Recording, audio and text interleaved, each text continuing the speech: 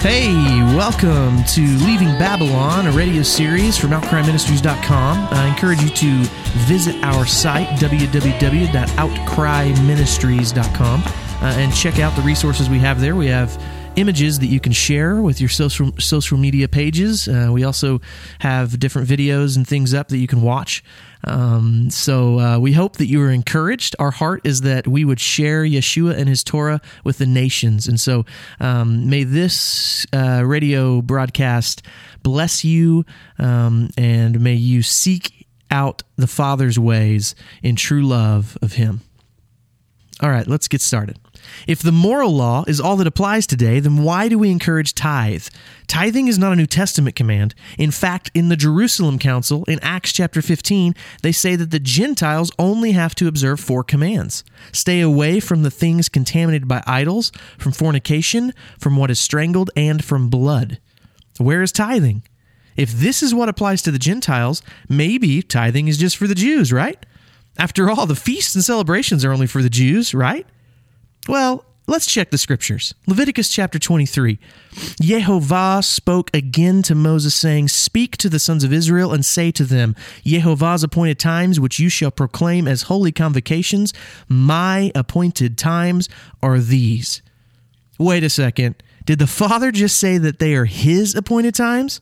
So if they are his, do they apply to everyone or just the Jews? Ecclesiastes 12 through 14. But beyond this, my son, be warned. The writing of many books is endless, and excessive devotion to books is wearying to the body. The conclusion, when all has been heard, is fear God and keep his commandments, because this applies to every person. For God will bring every act to judgment, everything which is hidden, whether it is good or evil. So his commands apply to every person.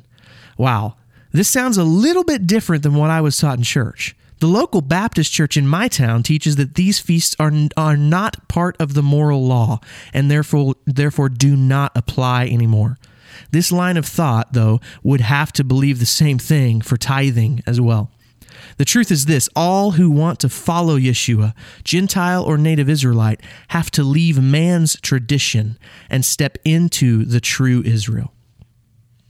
Let's read a couple verses here that kind of sum this up. Exodus 12, verse 49. The same law shall apply to the native as to the stranger who sojourns among you. Leviticus 24:22. There shall be one standard for you. It shall be for the stranger as well as the native, for I am Yehovah your God.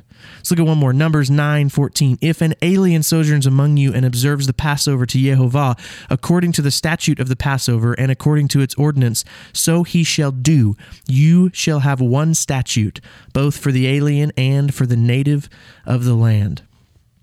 So, does the law of God apply to all people? In Babylon, you are told that it does not, but the scriptures say something drastically different. Let's look at Acts 15 again and keep reading, starting with the quote-unquote 4 commands. Acts 15:19 through 21. Therefore, it is my judgment that we do not trouble those who are turning to God from among the Gentiles, but that we write to them that they abstain from things contaminated by idols and from fornication, and from what is strangled and from blood. For Moses from ancient generations has in every city those who preach him, since he is read in the synagogues every Shabbat. Wait, they were in synagogues on the Sabbath? I'm beginning to think it's time to leave Babylon.